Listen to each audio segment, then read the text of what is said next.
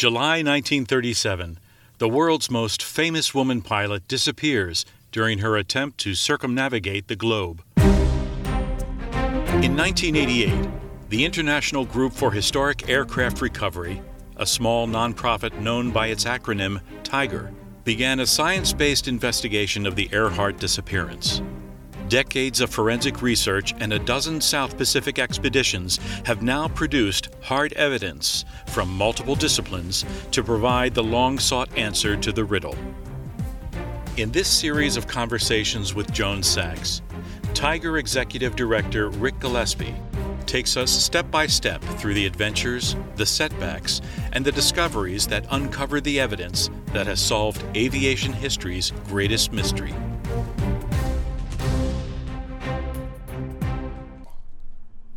Hi, I'm Joan Sachs. Like many of you, I've read newspaper and magazine articles, and I've watched television documentaries about TIGER's adventures and discoveries. As a member of TIGER, I've participated in research, and I know there is so much more to the story that has never been told.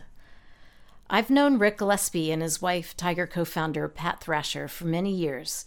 So when Rick asked me to help him bring the behind-the-scenes story of TIGER's Earhart expeditions to the public in a series of podcast episodes, I enthusiastically agreed. Over the years, there have been 12 TIGER expeditions to the South Pacific, and we've organized the podcast into seasons. To follow the progress of the investigation, you'll want to listen to the episodes and seasons in order. For newcomers, we make it easy to catch up with the story so far by publishing a compilation at the end of each season. Now let's get to the next episode. Hello, Rick.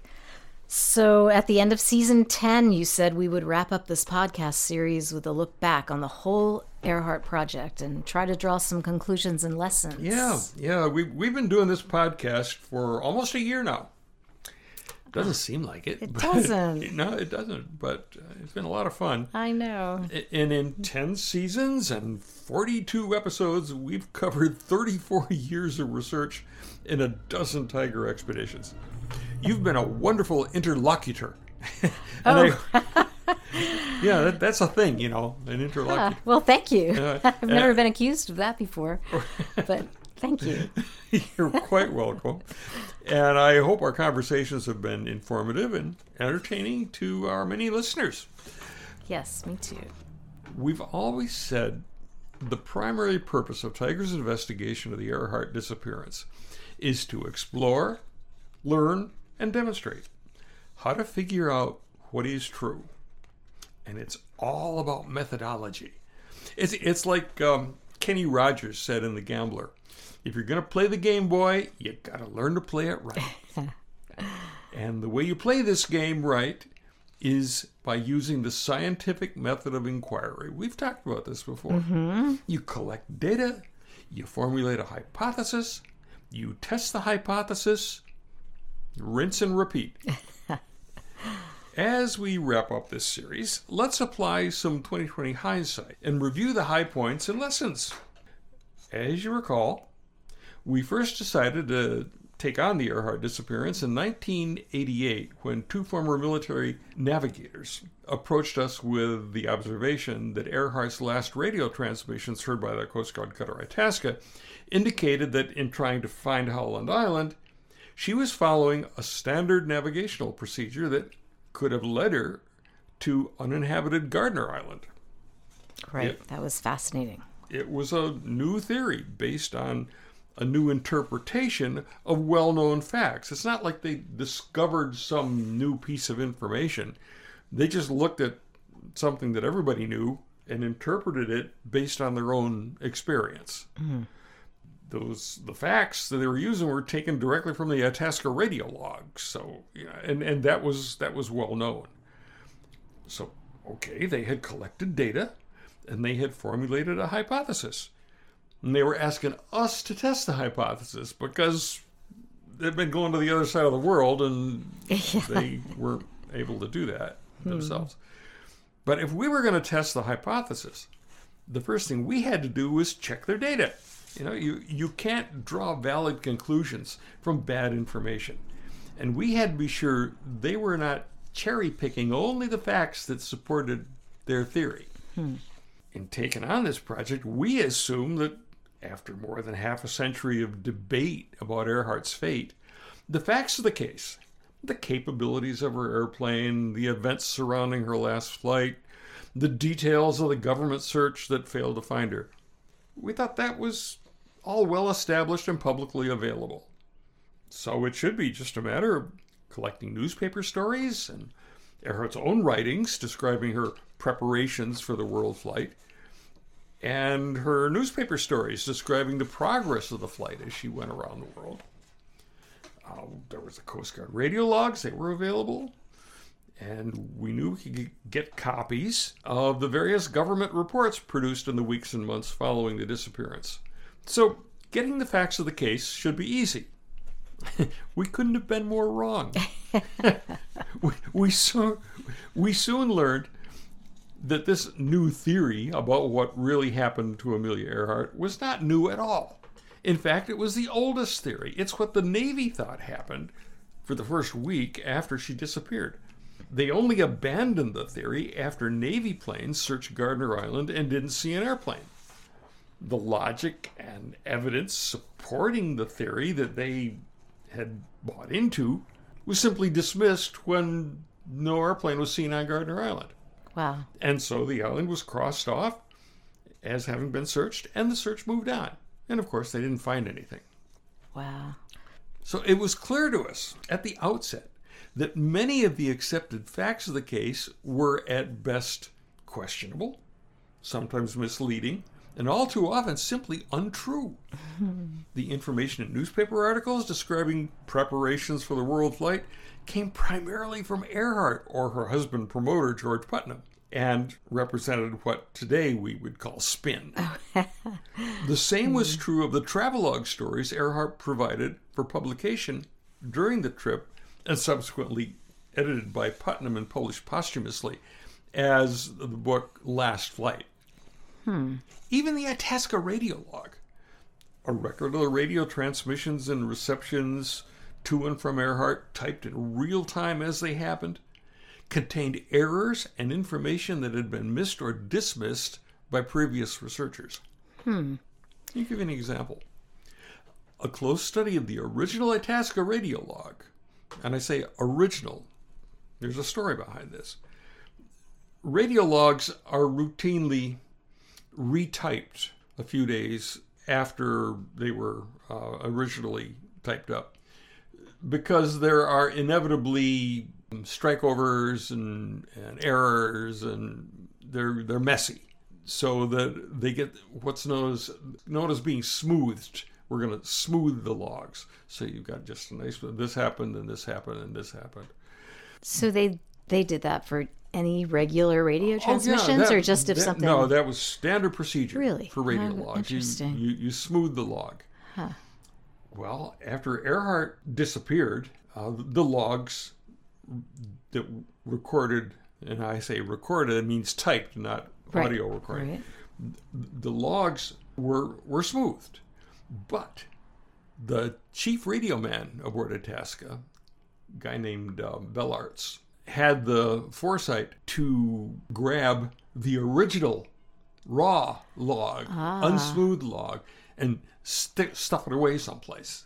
Wow. He kind of stole it. Well, how did you come across it again? Well, he had the good sense and the moral standing, I guess, to give it to the National Archives later, after he retired. When and this was like years later, when suddenly the Earhart disappearance suddenly blew up in the 1960s. Blew up, and she was captured by the Japanese. No, she crashed at sea, and so and Bellart said, "No, I've got that original log," and he gave it to the National Archives. So that was available. We looked at that radio log closely. One of the things that log, both the smooth log and the raw log, she said, was this was shortly after she announced that we must be on you but cannot see you, have been unable to contact you by radio. And then she she wanted the Itasca to send a signal, and she was going to try to home on their signal. And in there, according to the log, she said, "We are circling but cannot hear you." And pick up any book about the Earhart disappearance, and that'll be quoted, "Oh, she was circling." Oh. And it always struck me as, why is she circling? And what is she circling? Is she circling to accomplish what? I mean, she can't find her destination. If you can't see it from where she is, she ought to go someplace where she thinks she might be able to see it, not just circle where she is. But we looked at that radio log very closely, and we noticed that the word circling was slightly higher on the line. There was a platen misalignment.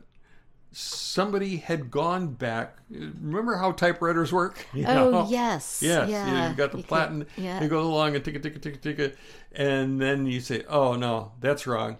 I want to change that." And you have to go back and roll the platen. And you never get it quite right. Yeah. So this word circling appears just slightly higher than the other words. Oh, that's interesting. And there's something under there. Something's been erased. So thank the Lord for Photoshop.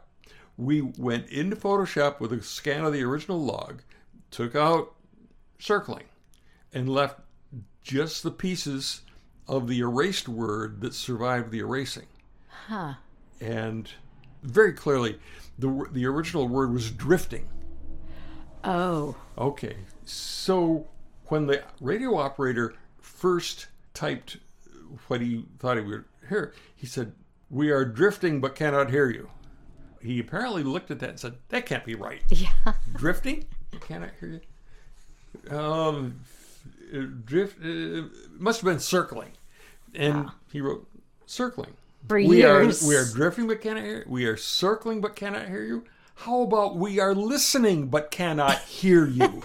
That's what makes sense, and it's got the same sounds. Yes. I-S-T-I, listening, drifting. Yeah, that makes sense. Yeah, Okay. it does. So she didn't say she was circling. She said she was listening, but she couldn't hear them.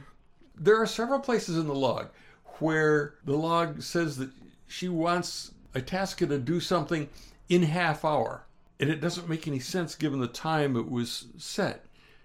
And it was quite clearly what she said was on half hour.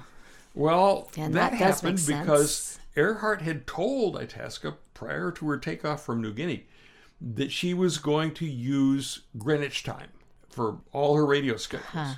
And they simply ignored it, didn't register it for some reason. They used their own local time throughout the whole thing, which was a half an hour different. Oh, no.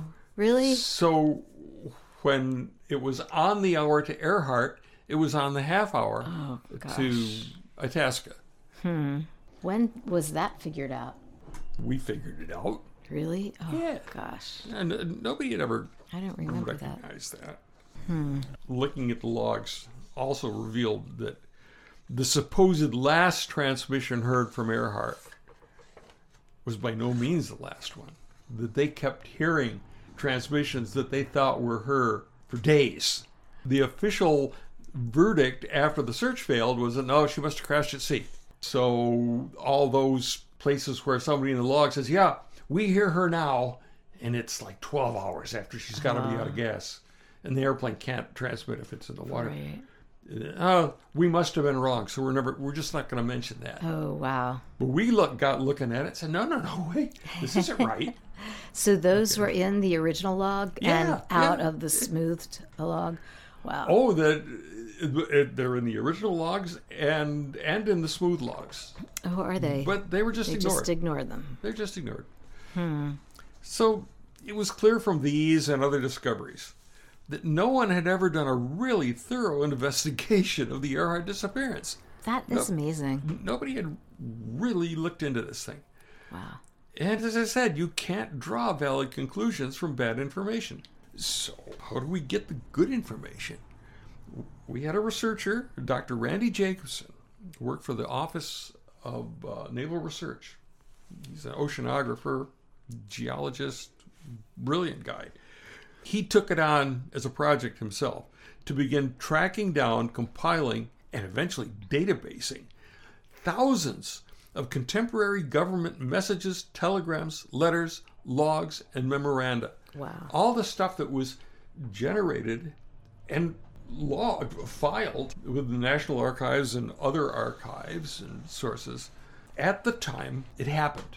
This is not an after-action report going back and saying, well, this is what happened back then. All contemporary information. Yeah, I mean, this is... It took 6 years I bet. to put all this together. First, to find all these documents and then construct an accurate chronology, because this was sent from San Francisco, this was sent from Washington, this was sent from Hawaii. What was the time zone difference? Right. And some of the time zones were different back then than they are now. You've got to get that right. Hawaii used to be 10 and a half hours. Really? From Greenwich, and now it's 10 hours. So you've got to get it right. But once he had that all adjusted and put in a database, what we ended up with was an accurate day-by-day, often moment-by-moment chronology of events related to Earhart's preparations and for her flight and for the search that didn't find her. And it was a very different story than was told in the many biographies and books about what really happened. You know, once we had the truth, as best we could do it from the original sources, all those official after-action reports are shot through with inaccuracies, unwarranted assumptions, cover-your-butt distortions. In short, things didn't happen the way people said they did. Okay. To belabor the obvious, solving a mystery means finding previously unknown facts. So, it's important to appreciate the difference between facts and opinions. And that can be trickier than it sounds. For example, it might be seen as a fact that the Itasca radio log is a record of what Earhart said as she was trying to find Howland. But as we've seen, that's not what it is. The fact is, the log is a record of what the Itasca radio operator thought he heard her say. There's a difference. Yes. Similarly, Earhart's own writings about her preparations for the world flight do not necessarily describe her preparations for the world flight. They're what Earhart wanted the public to think about her preparations for the world flight. And we know from private correspondence that she and her husband frequently and quite intentionally misled the public. All right. The same fact versus opinion principle applies to physical evidence. Unless an artifact can be shown to be quantifiably unique to, in this case, Earhart or the Electra, what is colloquially known as a smoking gun, its strength as evidence relies upon the qualitative judgment of how likely it is attributable to some other source. Let me just clarify something. Quantifiable means you can reduce it to numbers. Okay. Qualitative is a subjective judgment of the quality of it. It's a lot fuzzier. You know, if I say 2 + 2 = 4, that's quantitative. Right. If I say 2 + 2 = a lot, that's qualitative. So with artifacts, you're always dealing with this question: if this thing is not a clue to the mystery, how much of a coincidence would it be for this thing to be where we found it? You're always dealing with coincidence, making a judgment. You find something that doesn't seem to belong where you found it, unless it's from the thing that you're looking for. What if that's just a coincidence? Something happened that you didn't know about that left this thing here. What are the chances of that? So you're always judging that, and that's true of any artifact, unless you've got this quantifiable, like a serial number on a piece of wreckage. Well, the validity of the qualitative opinion depends on how much information you have about the context in which the artifact was found.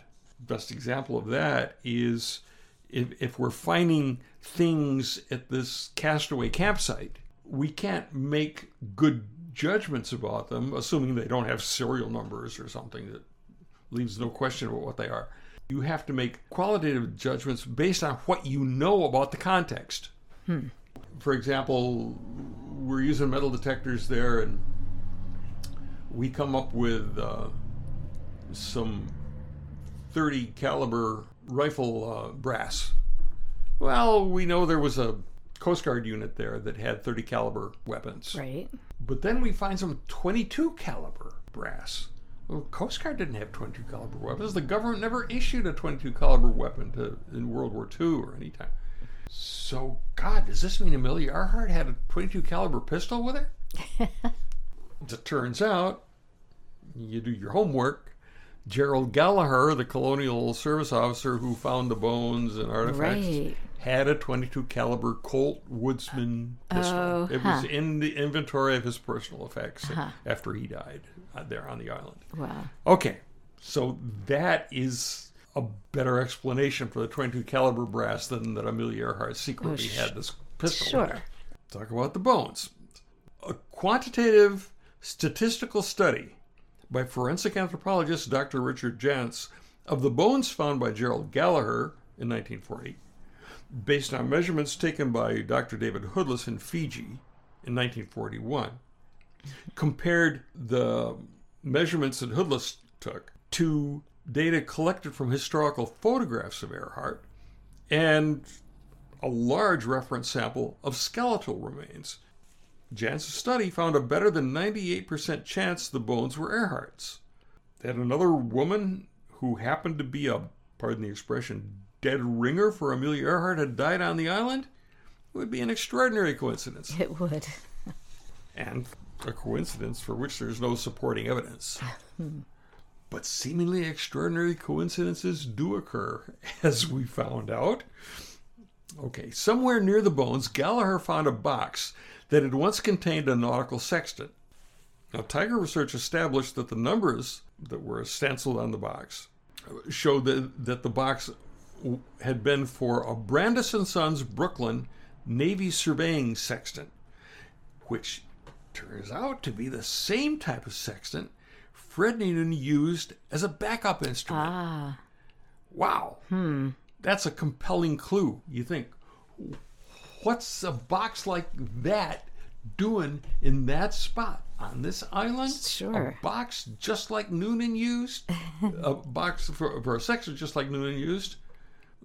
That was fine until one of our critics, bless his heart for this, digging around in the National Archives of the Navy's Naval Observatory that calibrated sextants for the Navy.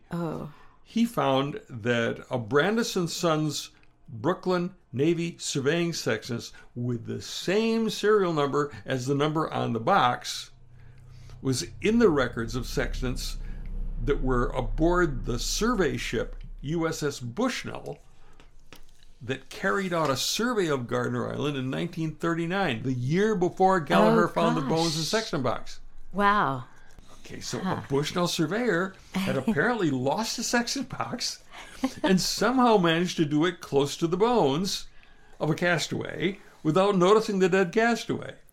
An extraordinary coincidence, but not as statistically improbable as Dr. Jantz's findings about the bones. So the Brandis & Sons Brooklyn Navy surveying sextants were widely available on the civilian surplus market. So it's not surprising that Fred Noonan had one. A lot of people had them. Right.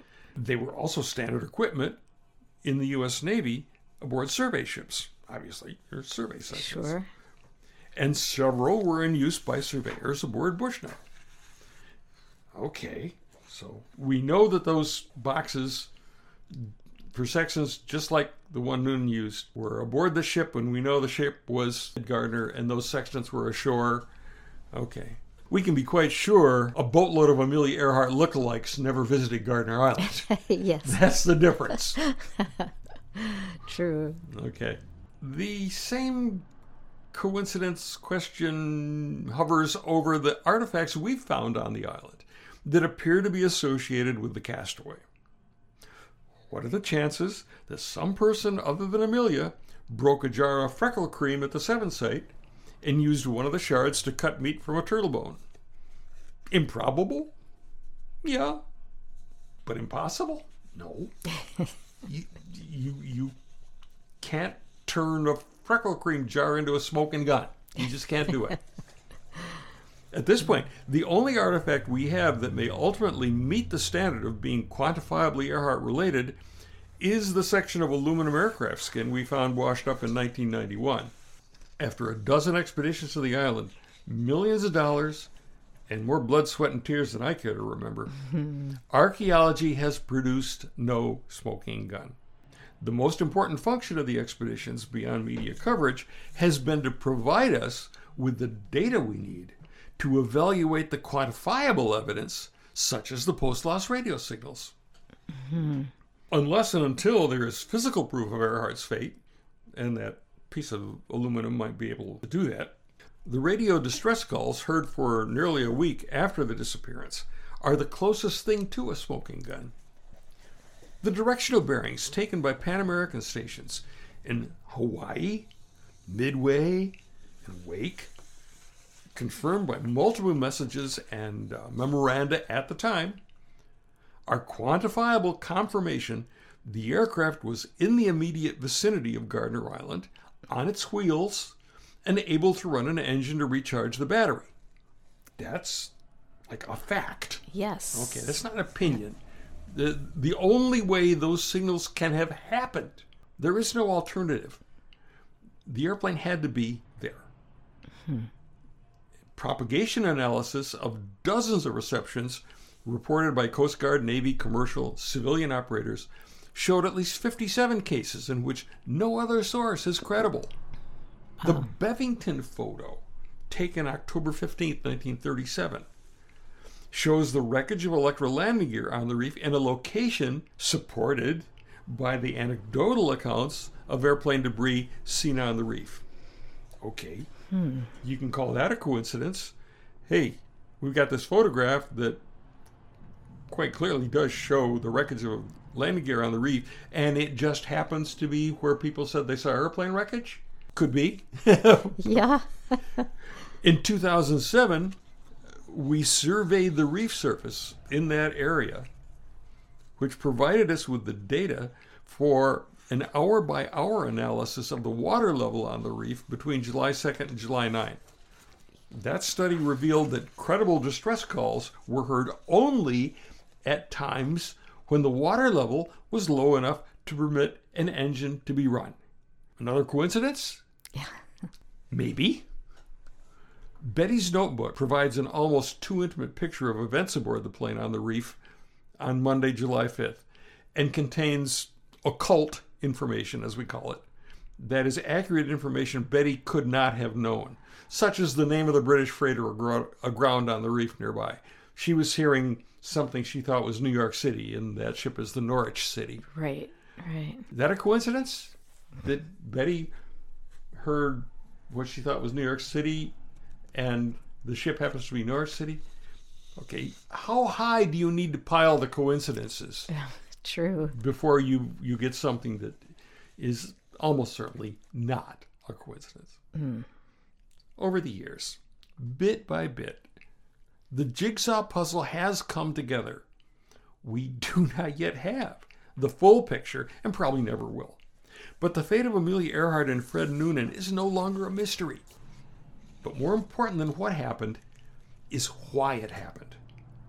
Our 34 years of digging out the real facts of the case have shed new light and provided new insights on this American icon. I'll be delivering the manuscript of my new book, One More Good Flight, The Amelia Earhart Tragedy, to the publisher later this year for publication in probably 2023. That book will present a rather different, more human, and perhaps less saintly Amelia Earhart than the public is accustomed to. But we can only learn from history if we know the truth. That, as it has been from the beginning, is our goal. I invite our listeners to watch for more news of progress on that book. We'll be keeping people up to date through the Tiger website and Tiger email news reports, which you can sign up for via the Tiger website. In closing out, I just want to say again, thank you, Joan. Oh, you're so welcome, and I've been honored to be a part of it. Thank you, Rick. I'm honored, and Tiger's honored to have. Well, and moreover, it's been really fun. It has been fun. So. And for all the times when it hasn't been much fun, the Earhrt Project has been a lot of fun. So. Yes, and fascinating. Yeah. We'll have to do this again sometime. Okay. So your next project do you have time to talk about that? Oh my God. It's exciting. Yeah. All right. Where do I start with that? Well, this started a long time ago. This is the project that started Tiger. 1927.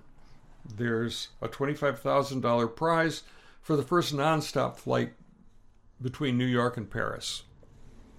Now, the Atlantic had been crossed before, as early as 1919, by Alcock and Brown, but that was from Newfoundland to Ireland. Short. Nobody had ever flown between the two world centers, New York and Paris. Wow. And a French hotel magnate who owned hotels in both cities, Raymond Ortigue, put up $25,000 for the first nonstop flight between the two cities. And all the big names were going to go for this. Richard Byrd was going to go for it. René Fonck, the leading French ace in World War I, partnered up with Igor Sikorsky for a big 3-engined airplane that was going to do it. A couple of guys named Davis and Wooster had another big Handley Page, I believe it was, twin-engine biplane that was going to do the flight. An unknown dark horse competitor in the whole thing, Charles Lindbergh, decided that he was going to take a crack at it. And did they specify which way, or no? Could it could be either way. You could go either direction, but of course the prevailing wind is from the west. Right. So everybody's thinking about going west to east, except two French aviation pioneers, Charles Nungesser, the third highest scoring French ace in World War I, and Francois Colli, another World War I ace and pioneering long-distance pilot across the Mediterranean and so forth. And they put together an effort to fly from Paris to New York. Colli had a theory that if you selected your weather carefully enough, you could get tailwinds going east to west by riding the top of a big low-pressure area. See, the airflow around low-pressure areas is counterclockwise. Right. And did they have that ability to forecast the weather in that way there then? were weather forecasts, not as good as it is today. Yeah. But there were ships with radios that filed weather reports on coastal stations. Huh. And that was the plan. To wait for the weather and then go north, and then you could fly this great circle that went almost to Greenland and then down through just at the very northern part of Newfoundland and then on into New York. So that was their plan. And what were they flying? What were they intending to Their fly? airplane was a modification of a French naval observation aircraft called a Levasseur PL-4 that had a unique capability. It had a boat-shaped watertight hull. It was a biplane, but with a boat-shaped watertight hull and little wingtip floats. And if the plane, it was normally operated off an aircraft carrier. But if the plane got stuck out away from the carrier and had to land in the water, it could safely land in the water. Couldn't take off again. Couldn't taxi. Huh. But you didn't lose the crew in the airplane. The boat could go and pick them up and hoist them back aboard. Oh, interesting. So Nungesser and Colli figured we'd take one of those and we fill it full of fuel. Yeah. And we drop the landing gear right after takeoff. Ooh. So we don't have to carry that weight and drag. Right. Across. And we land in New York Harbor beside the Statue of Liberty, a French gift of the United States. How exciting. I mean, what a great plan. That was a great plan. And plans of some of the others didn't go that well. Fonck's Sikorsky was doing a full fuel practice takeoff and ran off the end of the runway on Long Island. The gear collapsed and the airplane burned up. Oh. And killed a couple guys. Fonck got out okay, but two fatals. Byrd's airplane had an accident, did a nose over, and he was out of the running. He Again on like a trial flight? Yeah, takeoff? Yeah, it wasn't. Yeah, it was just a practice flight. Yeah. Davis and Worcester, with their big biplane, were doing a full fuel test takeoff and ran off the end of the runway. The nose of the airplane was buried in a bog, and they basically drowned. Oh, They gosh. couldn't get them out. Really? Yeah.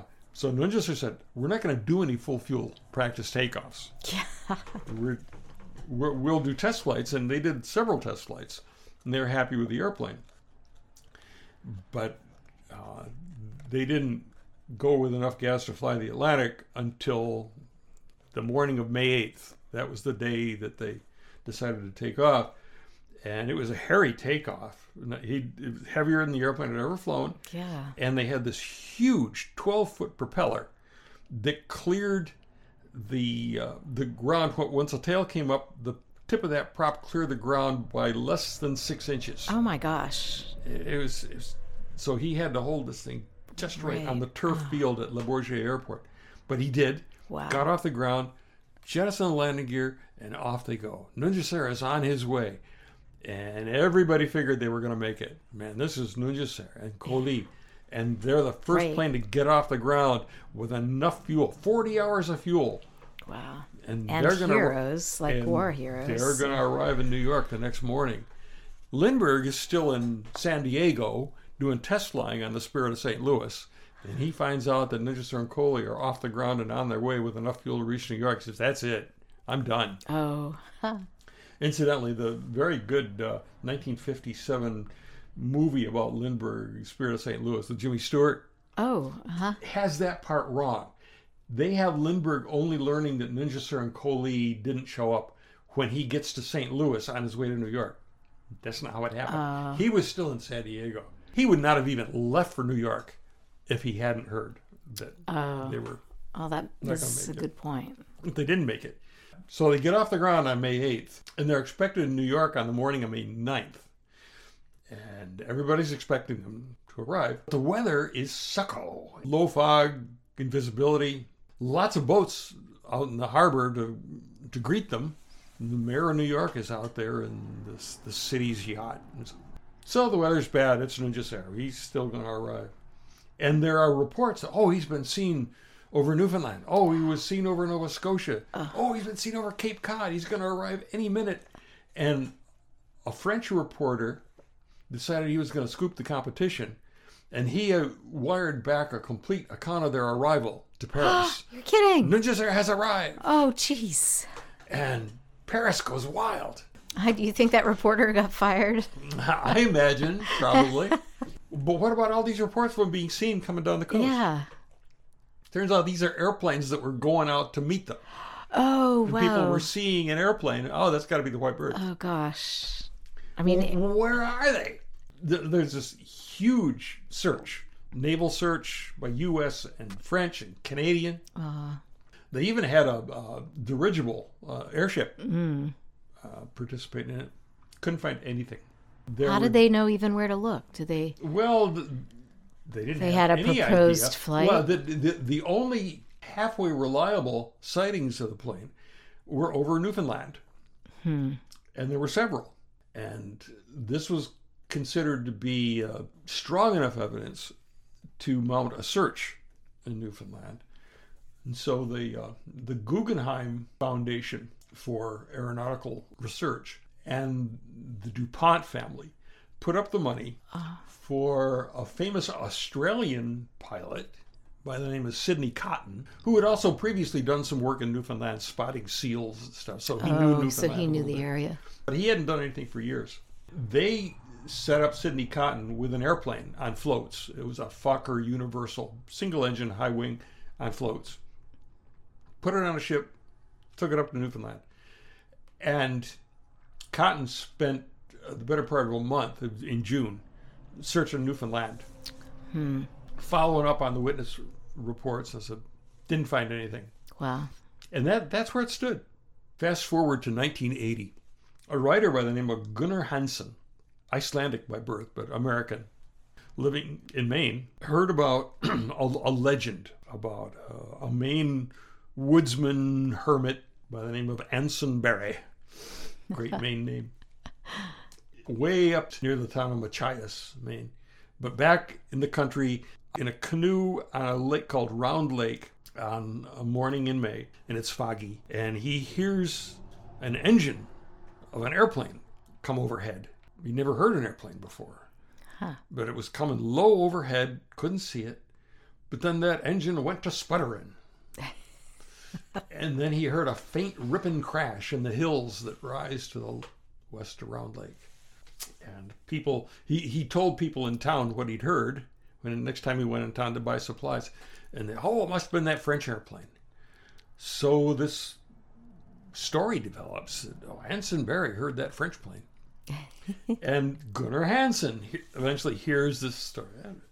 And he tells the whole story of the white bird and writes it up for Yankee Magazine. And it gets published in the June issue of Yankee Magazine in 1980.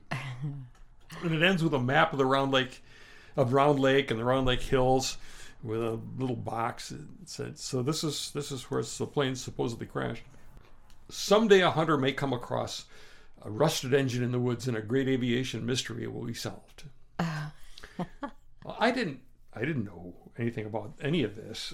I didn't get Yankee Magazine, but my brother in upstate New York, Bob, guy Yankee, read it and said, Rick might like this. And he tore it out and stuck it in the mail to me. Now, at that time, I was running an aviation insurance agency in Trenton, New Jersey. And I read this and I said, God, that's really fascinating. But I got a business to run now. 4 years later, 1984, things had changed.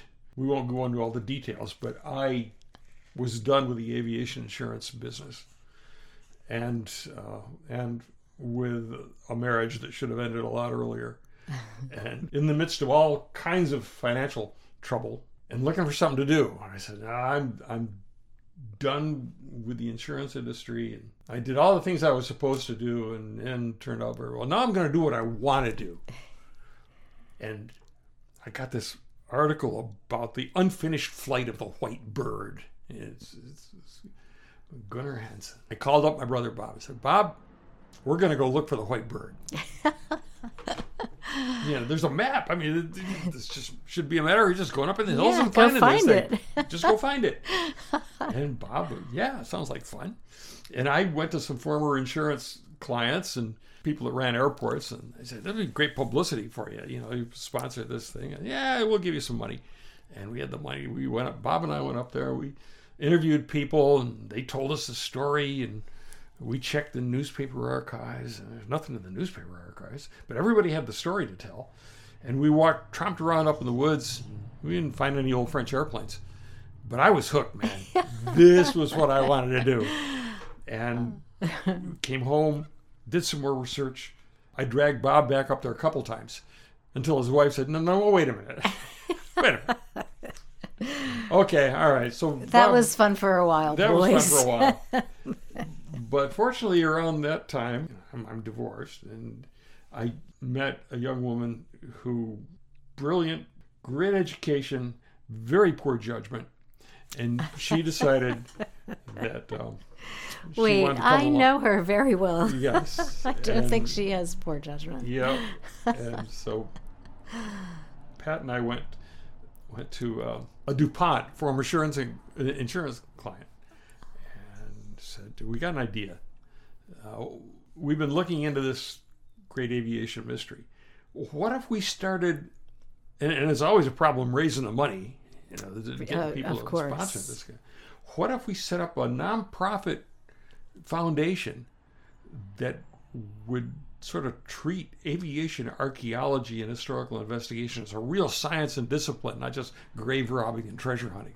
He said, I think that's a great idea, and I'll grub stake you a little bit. He made it was a $35,000 unsecured, no interest loan, and he said, you're going to live on this money. I'll give you a little house to live on here on the airport. You're going to use this money to get your 501c3, your Right. IRS tax exemption. And once you have that, I'll make a tax-deductible $35,000 donation to the foundation that the foundation will use to pay you and you will use to pay me.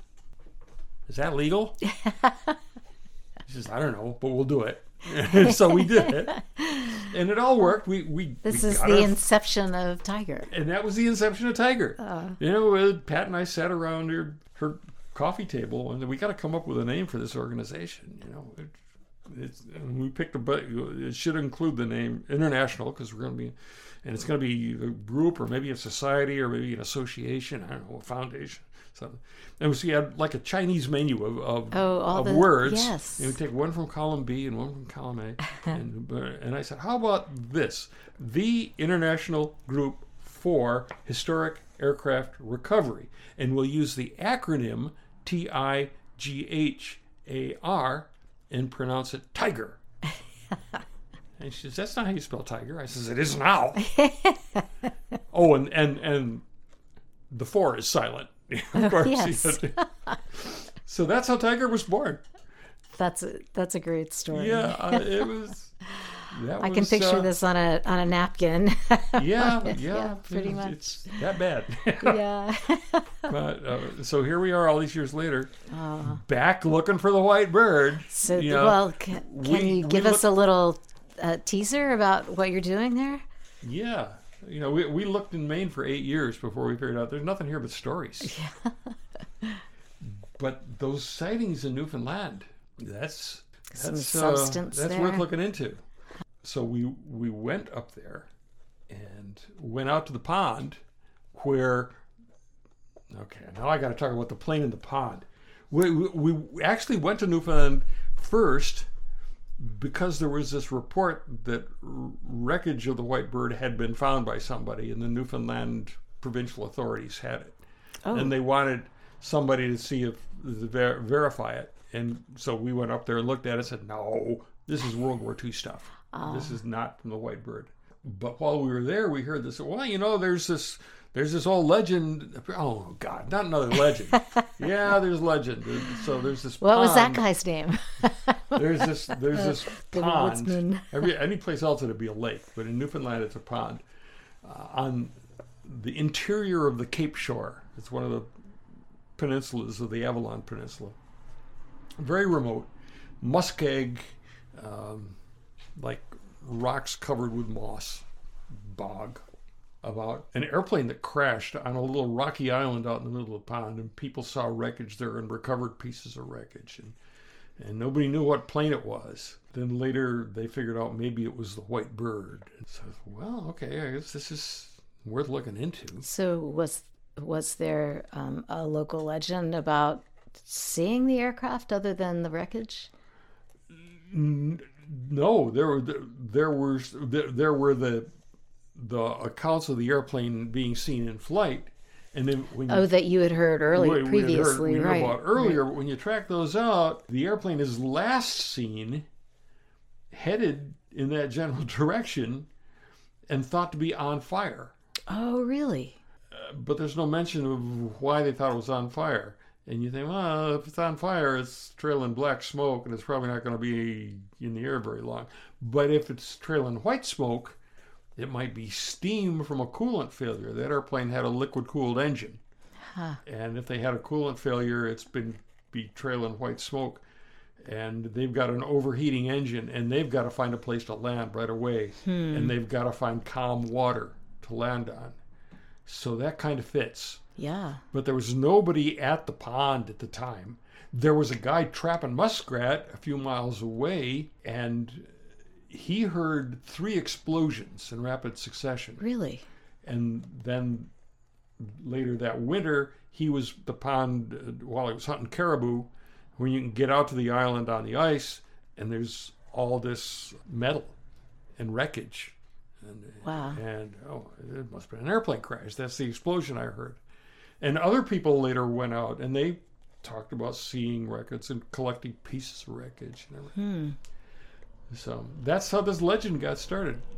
And then we went there in 1992 and looked around with metal detectors and found an artifact that might be airplane wreckage. It's just like a half cylinder of steel that originally had like an oily residue on the interior concave surface, and it had some blue paint on the outside surface. And we know that steel components of the white bird were painted blue. So, okay, this isn't proof of anything, but it supports this whole hypothesis. And that got us started into investigating this legend. And we did 8 expeditions in Newfoundland looking for the engine in the pond and didn't find it. Wow. Over the course of what years? 4 years. No. Only 2 years. 92 to 94. Oh, okay. Yeah. The problem is we want to use remote sensing technology.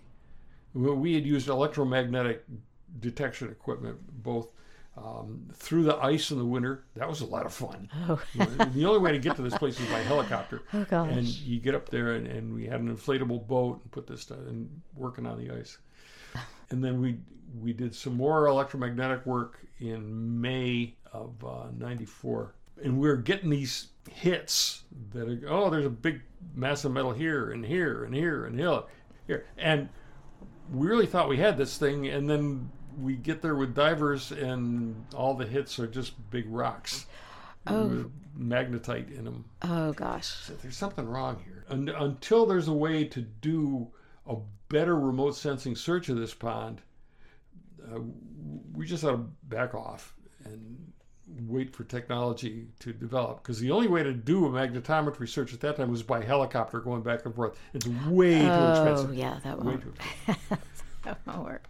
Meanwhile, this is 94 and Earhart's getting hot. Right. Right. And we said, all right, so let's concentrate on the Earhrt thing. That's where it stood until September of last year, 2021, when I got a phone call from the Discovery Channel show Expedition Unknown with Josh Gates.